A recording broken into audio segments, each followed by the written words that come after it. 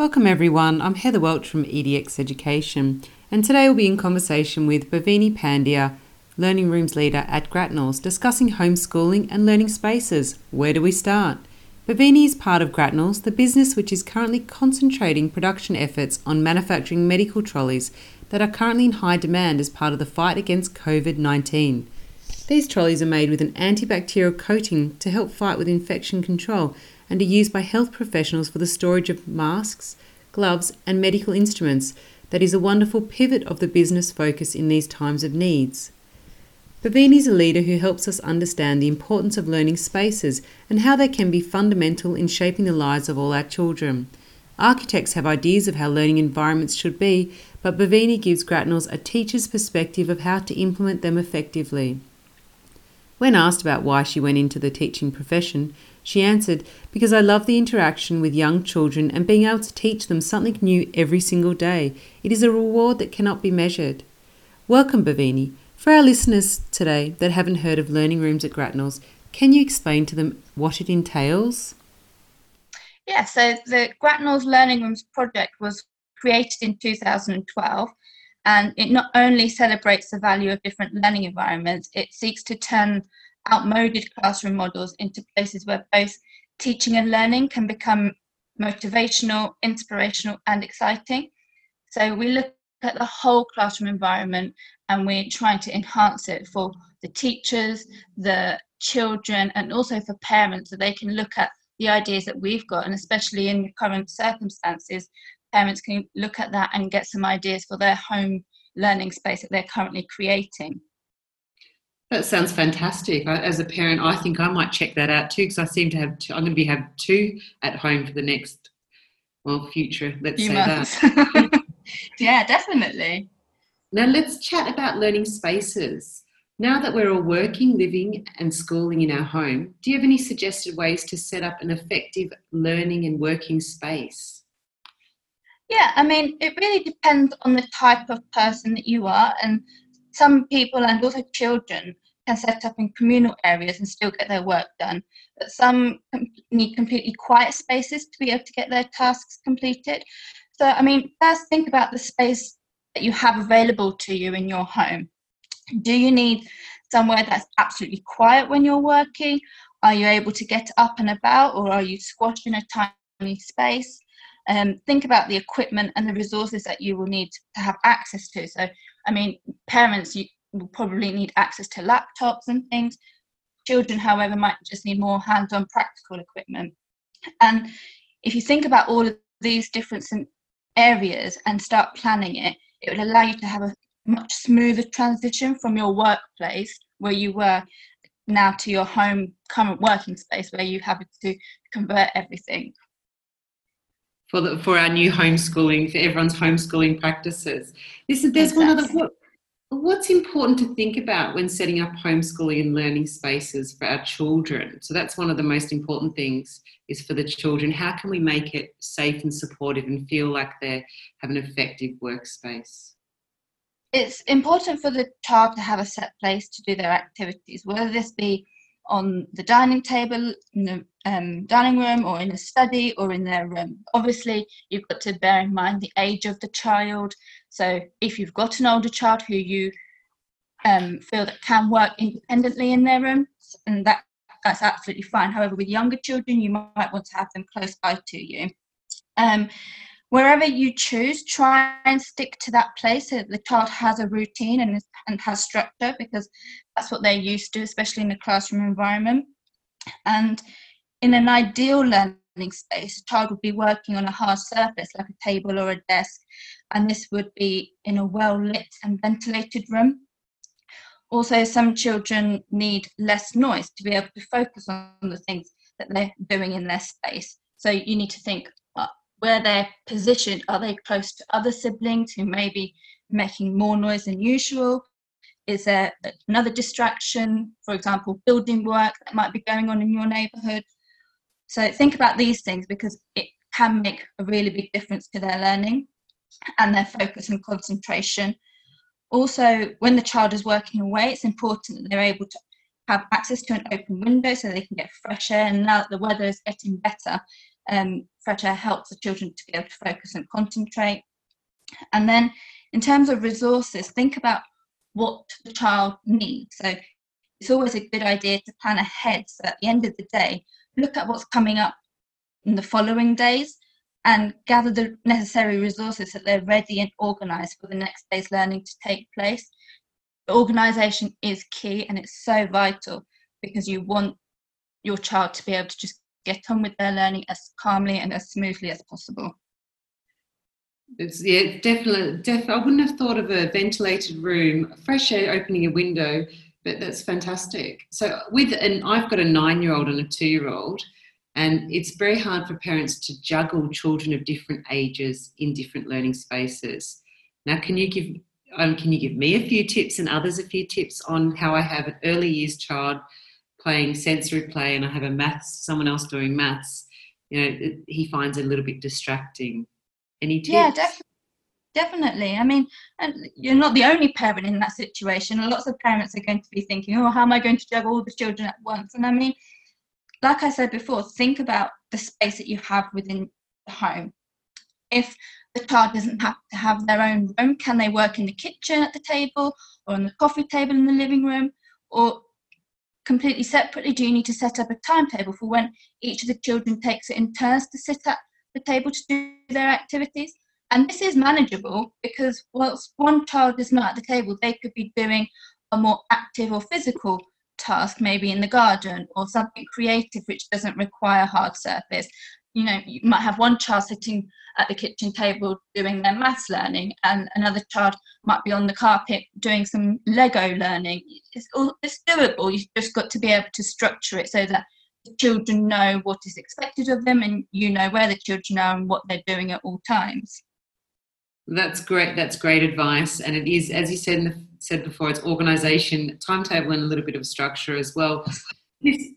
Everyone at the moment is probably in the same boat, and we're all looking at budgets and stuff like that. And do you have top 3 tips for parents setting up a learning space or a homeschooling space on a budget?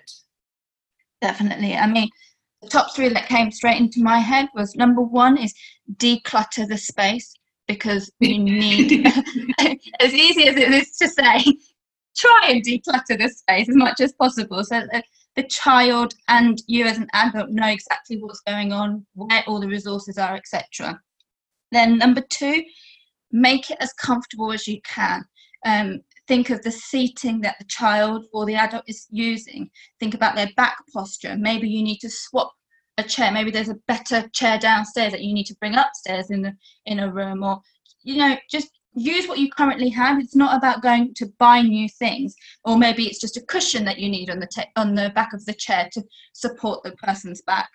And number 3, like I said before, keep everything organised. Organisation is key. You don't want to be flustering and stressing around all the resources or what has to be done. If you make a timetable at the beginning, try and stick to it as much as you can. We all know things happen at the last minute, but don't stress too much if things don't go to plan one day. Just try and get everything done as and when you can, really. Just try and get through the next 6 months. Listen, Exactly. as you're a teacher, I was just wondering if you had some simple play ideas. So, do you have any suggestions on how parents can juggle and the children without putting them in front of the screens? Because I know that some people are seeing it as what do they call it? The electronic babysitter, which is, because I hope everything's been turned upside down, and that's how we're living our life socially, through a screen at the moment. Exactly. And I mean, we always try and limit the screen time wherever possible. And I know that some schools have already sent tasks home that need to be completed online. And that's fine. Obviously, children have to do that. But then try and vary the other activities during the day.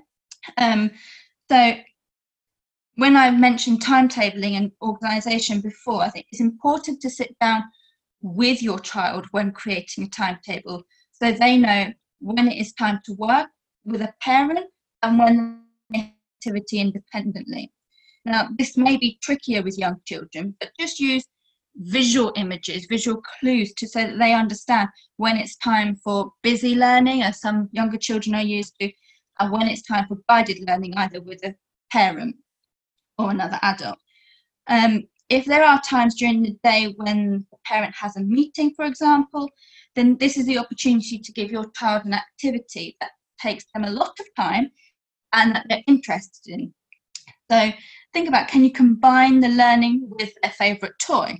For example, if they love playing with Lego, can they make characters from their favourite story, practice telling the story to themselves, and then perform it to you once you're free from your meeting?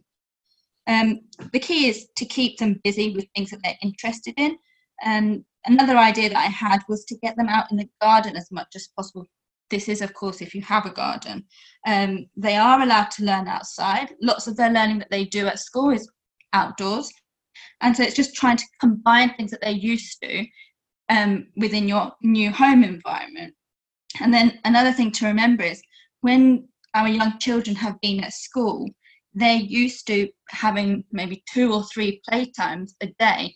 So they're getting that amount of fresh air. So going outdoors and trying to send them outdoors to do an activity is exactly what they're used to and something that they will enjoy. So it gives parents time to go and do work that they need to be doing at the same time.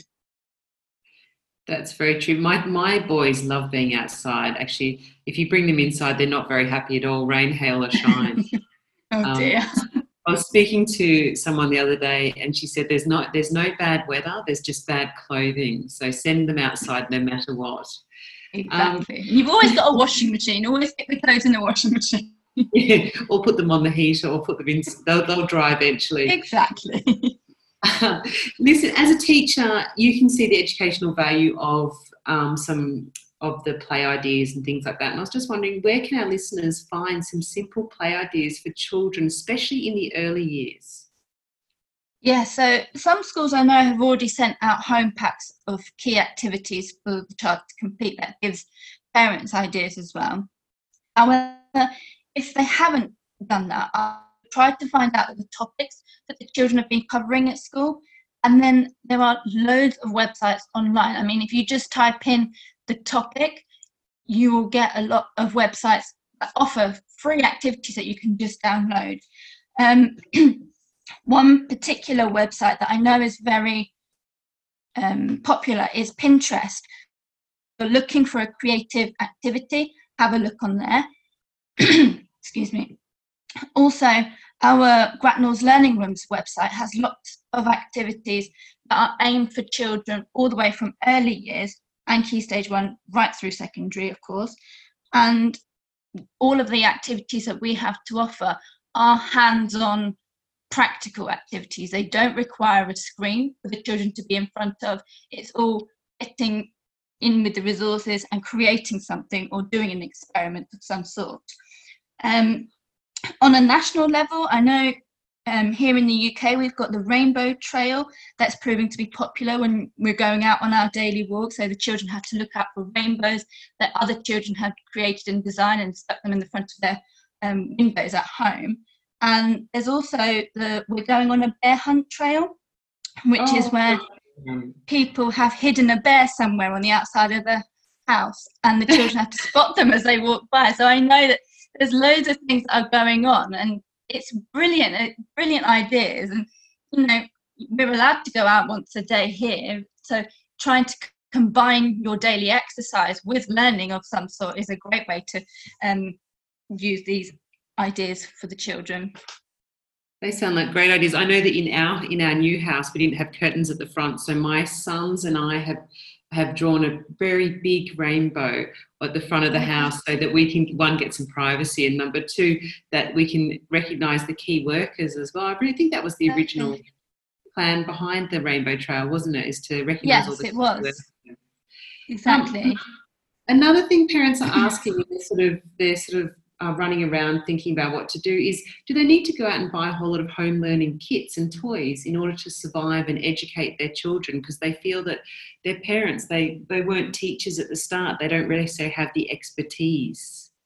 No, absolutely not. I think it's so important that parents utilise the things that they already have at home, and no parent should feel pressured to go out and buy new learning kits or toys just to keep the children busy at home. And that's just, you don't have to do that. There are loads of things you currently have in the home that can support their learning. And with this in mind, our new homeschool activities that Gratnall's Learning Rooms have been designing, they all use resources that parents have access to at home already.